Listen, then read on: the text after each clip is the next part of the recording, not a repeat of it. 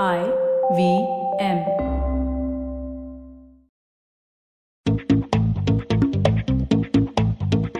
Contracts, invoices and lawyers. Three things every person in the media space is wary of. More than people in other spaces, but everybody's wary of. Getting a lawyer also ends up being at the fag end of everyone's priority list. I, for one, was as guilty as many to think that I don't really need one, or rather, why pay for it? But what I've come to discover over the years is that for any sphere, and especially creative spaces, where what we create isn't something you can hold in your hand, to have someone who understands and can advise you on complexities and realities of your rights, your guardrails, and your general understanding of so many aspects, what you can and can't do, is priceless.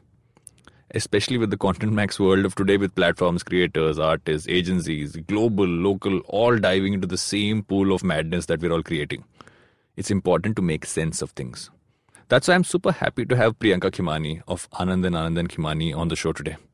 Not just for her experience with being legal counsel with so many varied artists, creators, production houses, directors, etc., but also because she gets both sides of the equation of legal and creative needs. This is Advertising is Dead, and I'm Varun Dugirala, co-founder and content-chief at The Glitch. We'll be back right after this.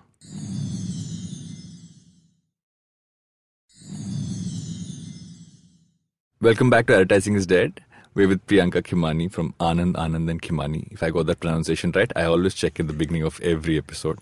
Yes, you got that right. And you got the firm's name right. Yes, correct. So, you and I have bumped into each other many times at this lovely conference called All About Music. Right? Yes. And I know that Tarsim calls all of us to kind of have these conversations from different perspectives around music. I've always found I initially was a little, I was thinking, like, why is a legal person there? But the more I've actually thought about it, it makes so much sense, because all media, all entertainment is actually first a legal thing. It's beyond everything else, isn't it? Thank you. This is music to my ears, literally. No, but I think a lot of people is like, why is she in this room for this conversation? And I think increasingly, as we're sort of doing different things and different types of IPs being created, which is really what entertainment is about, or any media business is about, you'll find me pretty much in every room, every conversation. And I think it's fun. And like you said, it is important because it really, that's the heart of it. That's where it all starts from. But traditionally, we've never really had, I don't think India really ever was concerned about copyright, piracy, IP. I remember there was a time when you could use, you could be inspired by anything and you could just make it yours. I think, are those days done, or is still pretty much there? To a large extent done, but even then, I think once every week I have a YouTuber coming and saying, why was my cover version struck down? And just refusing to understand that you could not have done it without a license. Yeah. I mean, in some ways, these are basics, right? But also I understand where people come from, because honestly, like 9 years ago when we started Glitch, one of the lowest priority was to ever find legal counsel. I've read all contracts for the first 5-6 years of Glitch, and over time, I believe I'm quarter lawyer because I can read those clauses now quite quickly and understand them and give comments. But it is something that most people say, okay, do I really need it? If let's say I'm a creator, I'm a writer, why do I need to understand legalities? You're absolutely right, Varun. I think it's just really, it's the lowest of priorities for any production house, media company, advertising agency, what have you, even an artist, right? That why do I need to go to a lawyer? Or I can just read it and it's a piece of paper, I'll sign it. I think a lot of people have unfortunately, had to learn their lessons the hard way. Yeah. And then going forward, you realize... Just a piece of paper is interesting because people want smaller contracts. They don't want larger. Everyone, one pager. If I had a rupee for every time someone said, I need a one pager. Yeah. But no, I mean, fortunately or unfortunately, there is a reason we have contracts. There is a reason that piece of paper holds some importance in keeping two parties together in a relationship. Yeah. And I don't think anyone can undermine the importance of that piece of paper. And I think increasingly, as things grow, as businesses grow, as IPs are evolving, you have investors coming in. There's a lot of money at stake in all of this, right? Yeah. I think people are slowly starting to realize that at the very least, I need to have a set of legal eyes look at this.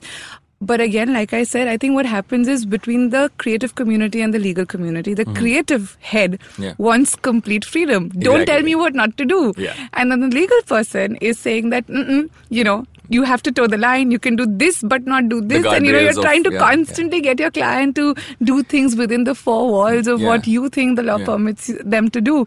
But I think really the key is, and perhaps I'd like to believe that I maybe get it a little more than the others, is because I've been on the creative side. Exactly, yeah. Right? So I know that, okay, the end of the day, two things are important. You need to get the deal done. Yeah. The last thing anyone wants is that a deal doesn't go through because of their lawyer. Yeah. Right? That's horrible. Yeah. And number two is that I think you constantly need to think outside of the box, not creatively, but legally, on how to make that happen. Yeah, true. Honestly, I don't think. I think problem largely also comes from the fact that we've all watched too much Suits. Watching Suits I don't think it's done a good thing to the legal community, because I think the expectations always is that your lawyer will walk in like Harvey Specter. My lawyer is Harvey Specter, and will throw one piece of paper, slam it on the table, and then the person and say 3 lines and they sign and go. Unfortunately, it doesn't work like that at all. I've yet to meet a lawyer who is in any way like that. And who gets the job done. I don't think they'll get the job done if we do that way. No, not at all. And it is a process. Very often we'll have clients who'll come and say that, I've sent us a contract, can you look at it? And we'll say, yes, okay, we'll look at it. How soon can you reply? Will you send it to me in 1 hour? And it's just not possible, right? And today you have WhatsApp groups. You have people who send me contracts on WhatsApp. Full disclosure, I am one of those clients. Full disclosure. It's like someone going to a music composer and saying, "Abhi chahiye, 1 ghante mein dhun bana ke do." We were just talking about a little earlier, right? And this is a quote I love from my commercial head's desk, which says, "Jaldi, sasta aur acha tino मांग के शर्मिंदा मत करना." I think that's going to become the tagline of Anand and Kimani. It's so true. You can't deliver quality legal work if that's the attitude. And I think unfortunately what happens is because again, the creative business doesn't really understand the importance of having good legal advice, having sound legal advice. It's not unusual for them, therefore, to expect that, okay, I'm going to get this. And also the mindset is that most contracts are a copy-paste job. Like, how is this taking you so long, right? Aapko copy-paste hi to karna hai. Exactly, change kar do. So often I'll have people come and tell me, sir, naam change kar do, amount dal dena, and then send it to me. Yeah. But I can tell you this, Varun, in so many years of my practice now, I haven't seen the same contract ever, even for the same client. So if I represent a music composer, every film to film to film, the contract is different. Yeah. Right? So, and the other thing is, just like I tell all creative souls, creativity is a process. For me, that's what being a lawyer is. It is my art. Yeah. I need to think. Also, I am conscious of the fact that today, whatever I'm advising, a bunch of other things depend on it. It's going to have a cascading effect, and I can't give off the cuff advice. Yeah. And talking about creativity, that's where you started off, right? I think you briefly mentioned that. And you started off writing at the age of 15 for television? That's right. Yeah. I wrote my first show called Tamanna House when I was 15. Yeah. Before that, actually, I grew up doing a lot of theatre. So I did a lot of Marathi theatre, Hindi theatre. I used to be a part of a Hindi street theatre group. A bunch of the people from that group are really accomplished television actors today. And that's how I realized that more than being on stage, I sort of enjoyed being backstage and making changes and doing my own little tweaks. And the first show happened for Zee. And after that, I did a whole bunch of assisting gigs and was practically spent most of my college years being on a set. Yeah. Did you enjoy television? I loved it. If I didn't have a Gujju mom who thought that the only career is engineering or medicine, I probably would be a copywriter today. I actually, interestingly, also wrote for radio for a while. Yeah. And you did that writing gig for a bunch of years, and then eventually stumbled. And is that why do you think because entertainment law per se, I don't think they were lawyers. I don't think there was an entertainment law piece. There was never an IP piece. They don't even teach it in school. I mean, now some law schools have one module that they'll put together, but no, entertainment as a practice area in itself, I think has evolved only now.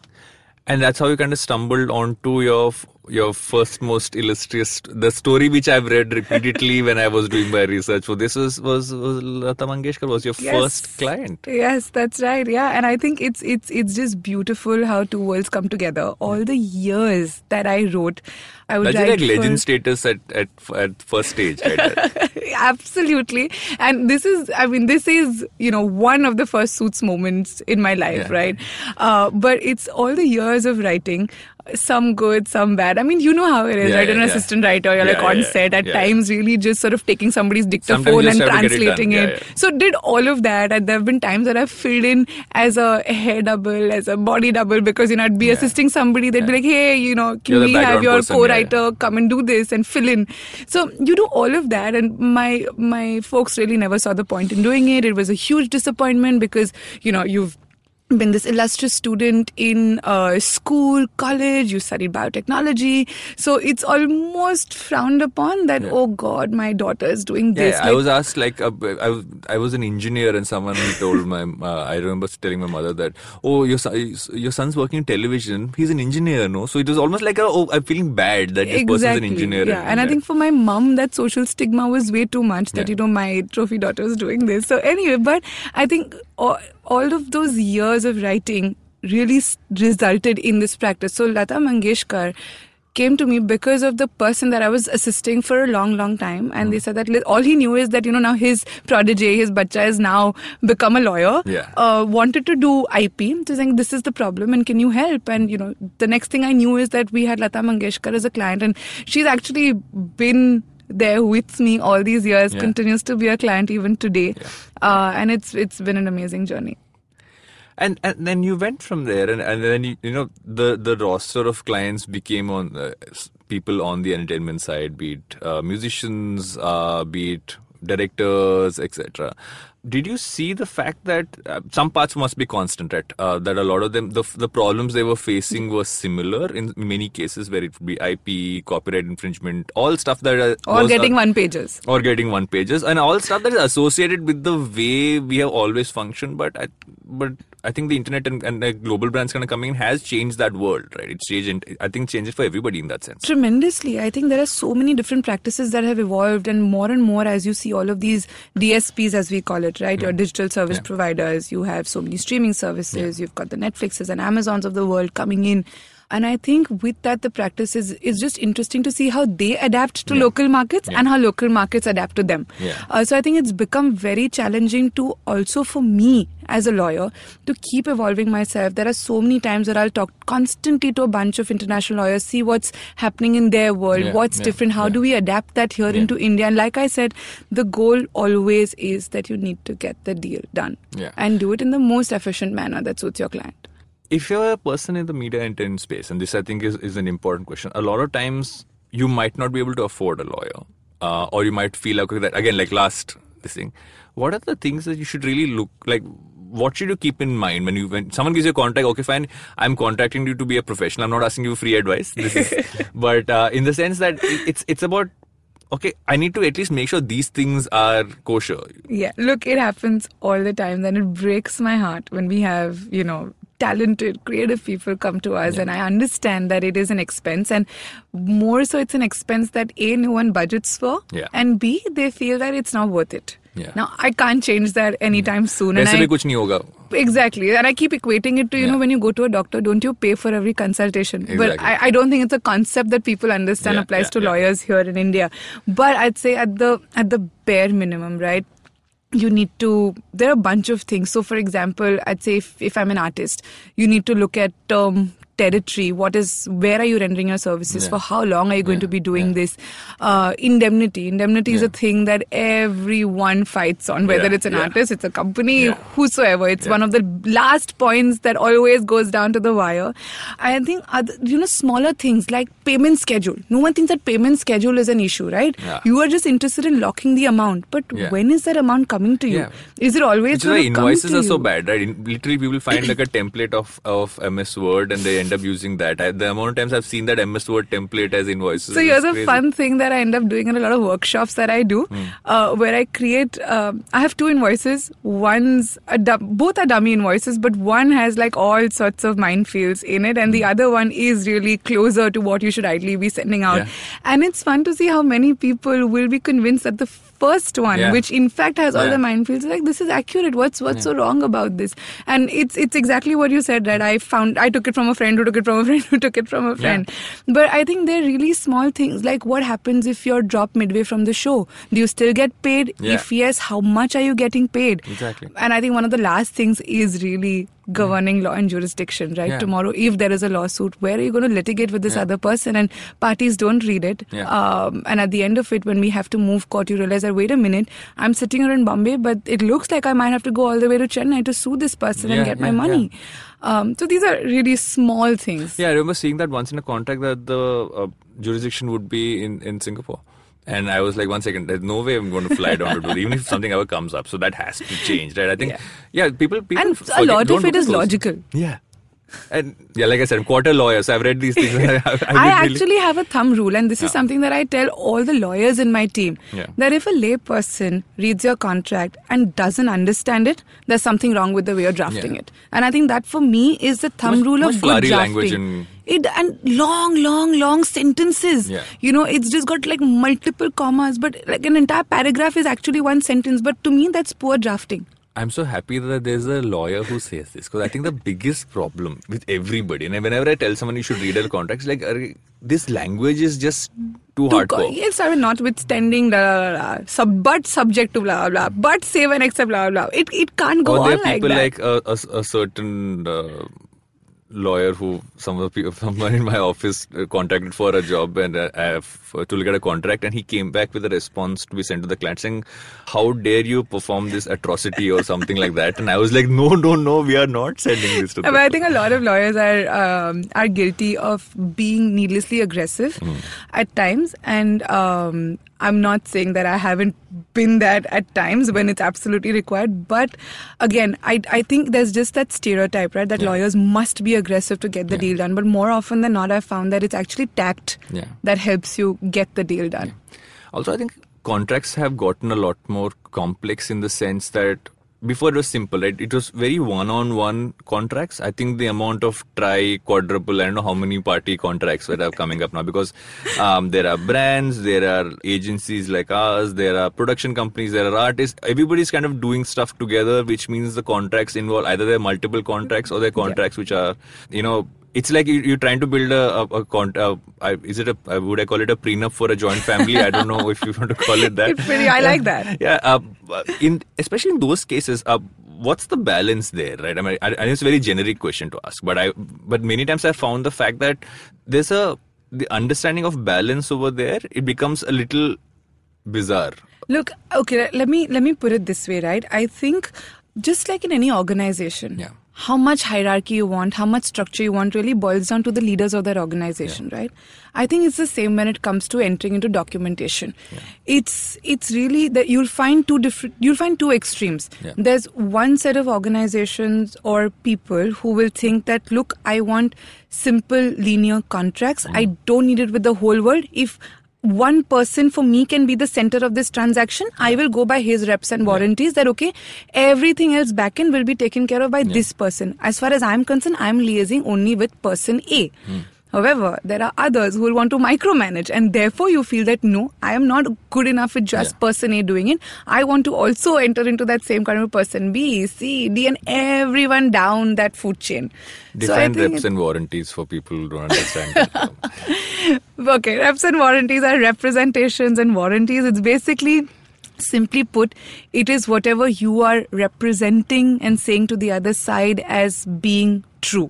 So today, if I create a piece of work for you and I make a representation that, hey, Varun, whatever I'm giving to you is original and is not infringing somebody else's rights, that is a representation I make to you. So tomorrow, if there's a breach, you could sue me for that breach. See, you can explain that well because you also script write at one point. I think all lawyers need to go through script writing workshops. I think all entertainment lawyers need to have worked in the business. This is something I say to every young lawyer who comes to me and all asks. creative people also zone out. very quickly when they're reading. I've tried to make creative people read, and I'd call myself part creative, which is why I can read contract. But actually, pure creative people, make them read a contract. By line 3, they have zoned out. They cannot deal with it. Like, I can see that eyes of death happening in terms of just that. But I think it's important. I think it's important for them to understand what they're signing up for, especially now. Because before it was standardized, I wouldn't call them standardized artists, but I would say now with the digital piece, with stuff that's happening online, etc. If I was, for instance, a YouTuber, and to understand, like you said earlier, legal rights in that sense, how has the IP world changed for me, IP or copyright in that sense, and in what can I do, what can't I do? It's changed phenomenally, right? I mean, we had the copyright amendment in 2012, and even now, over 6 years later, we're still reeling with understanding what that amendment said. And I have a joke where I tell people I think the amendment needs an amendment.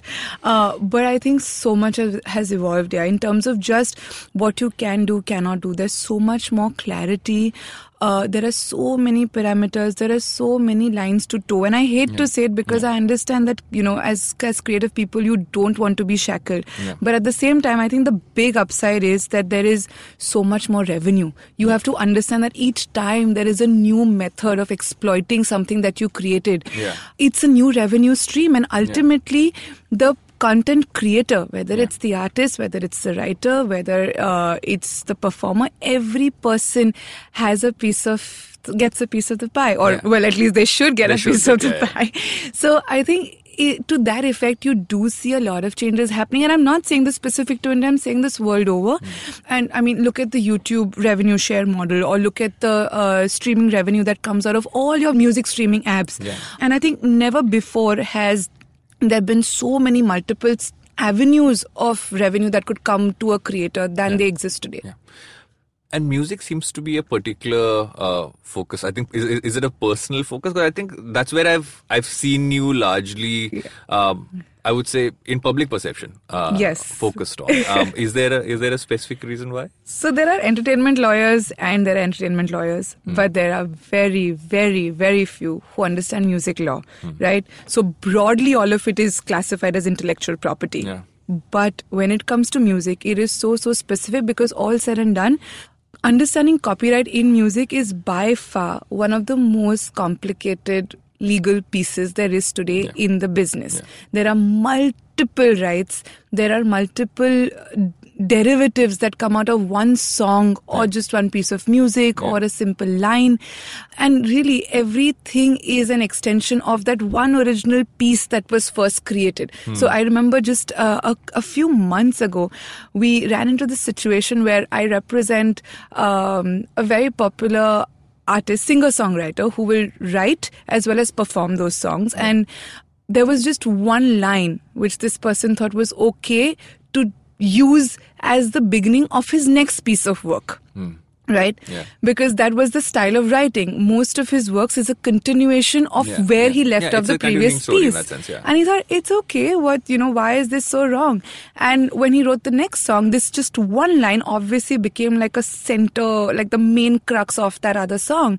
And we had the person to whom he had already assigned rights of the first piece of work saying, I'm not okay with this. Yeah. So what if it's just one line? And I had a situation where my client, the author, just couldn't fathom how can anyone have a problem with just one line. It's just 4 words. Yeah. But that's what it is, right? And that's why you need to understand. There used to be that 7-second, 10-second rule for long. Oh my God, whoever started this, I want to find that person and strangle my them. entire time in television, 30 seconds, 15 seconds. You can use any track you want for 10 seconds. It's allowed. And that's the first thing I learned when I first came to television. Every second of infringement is infringement. Yeah. That's the golden rule. But there was a time you could just do this, and there was never a time where you could do it. It's an urban music myth. It's just nonsense. Never under Indian copyright law has there been any duration of time where the law says that it's okay to not seek a license. No, so you it's can't take a line, nonsense. You can't take anything, not you even 1 second. You can't take a line, nothing. There are certain degrees where it is exempt. I will not get into that and say, this is how lawyers complicate this. There's always a but. As long as people don't go to archives of certain things I might have done before my time at Glitch, then I think whoever will have to get sued will get sued. I'm not party to those things.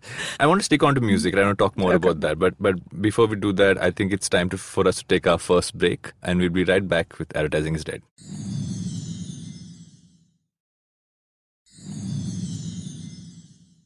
Welcome back to Advertising is Dead with Priyanka Khimani, and we were talking about music and music rights and laws and the notorious 10-second rule. Right now, I can think of 100 people who are listening to this and saying 1 second. 10 seconds. I have used 10 seconds of songs so many times.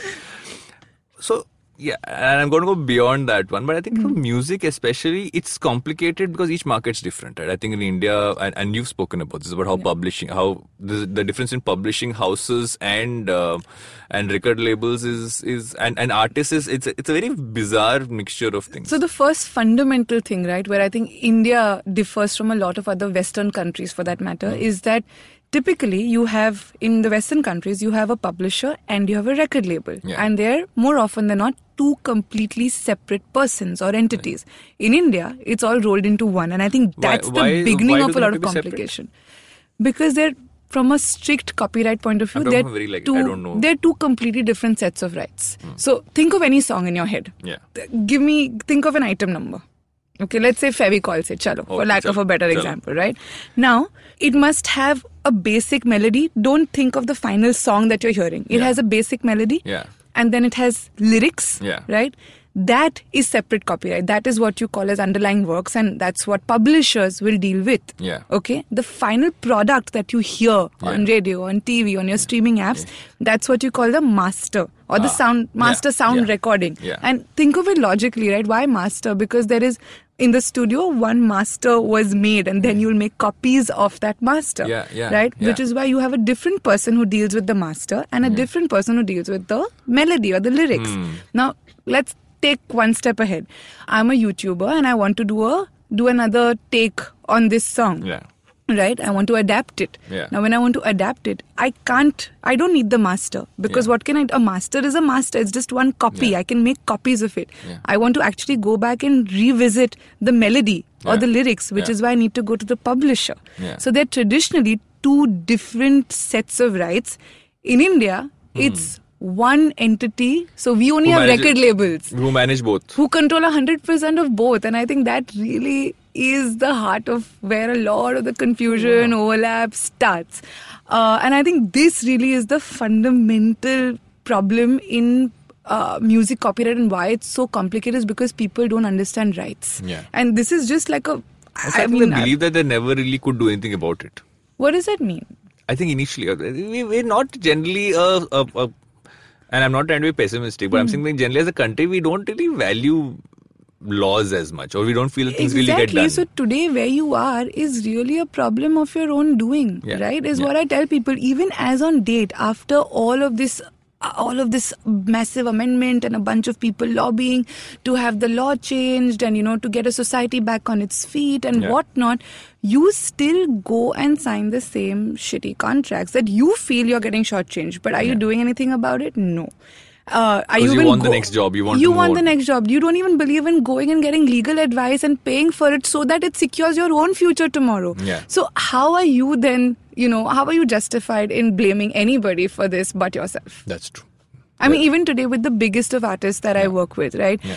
You will find that, nahi, theek hai, I don't care. I just want to, because you're scared that you don't want to lose that job. You don't want to upset that relationship with the producer, with the record label. You have other avenues of making money. You have endorsements, you have your live business, you have, more work that will come in on the back of that. So look, at the end of the day, and this is something I say in my workshops also, that I feel that any relationship, and all contracts are a relationship. So therefore all contracts, all relationships are really a matter of commercial understanding between two parties. It's a give and take, and I don't think there's anything fair or unfair about it. So when record labels say that nothing doing. I'm going to take 100% of the rights.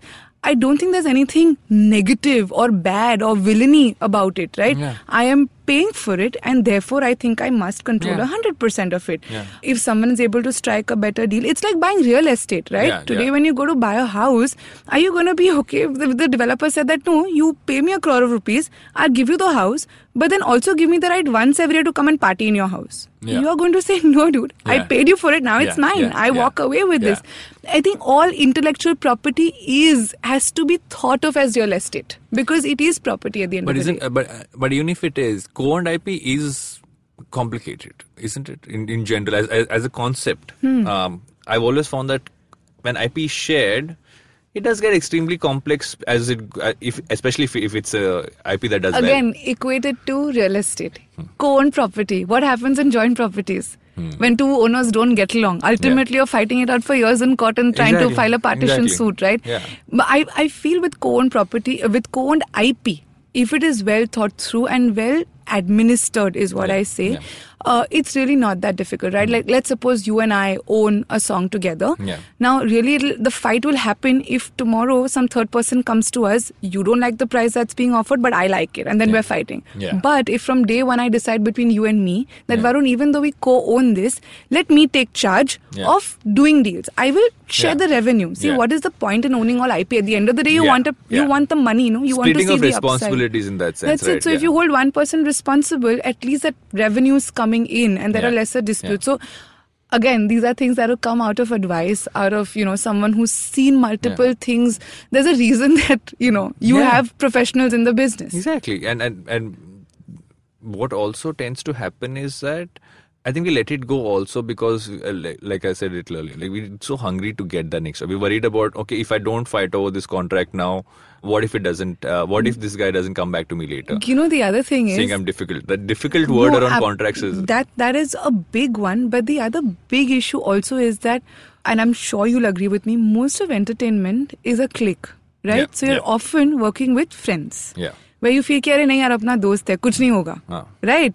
More often than not, I'll have clients telling me that, listen, yeah, but go easy, हाँ, मतलब ठीक है जो भी whatever, we are on the same page, and I'm trying to flag, saying that, guys, this is going to be a Yeah. problem, because I can preempt it today. 5 years down the line, these guys are going to I'm also head guilty towards a as split. charged for having done that many times. Everyone, ये दोस्ती यारी में, and everything's justified until there comes one day where it's not, and then you're wishing that you had given it some more importance. Yeah. There have been times where I've seen 5 promoters come together, build a company, and all have consulted just one lawyer who, probably one of the guy brought in. But how do you have one same lawyer advising each one? They don't even think that it's important to have their own set of legal advice. Yeah. So that's I think one of the other big challenges in advising in the business. And especially with content growing the way it is, right?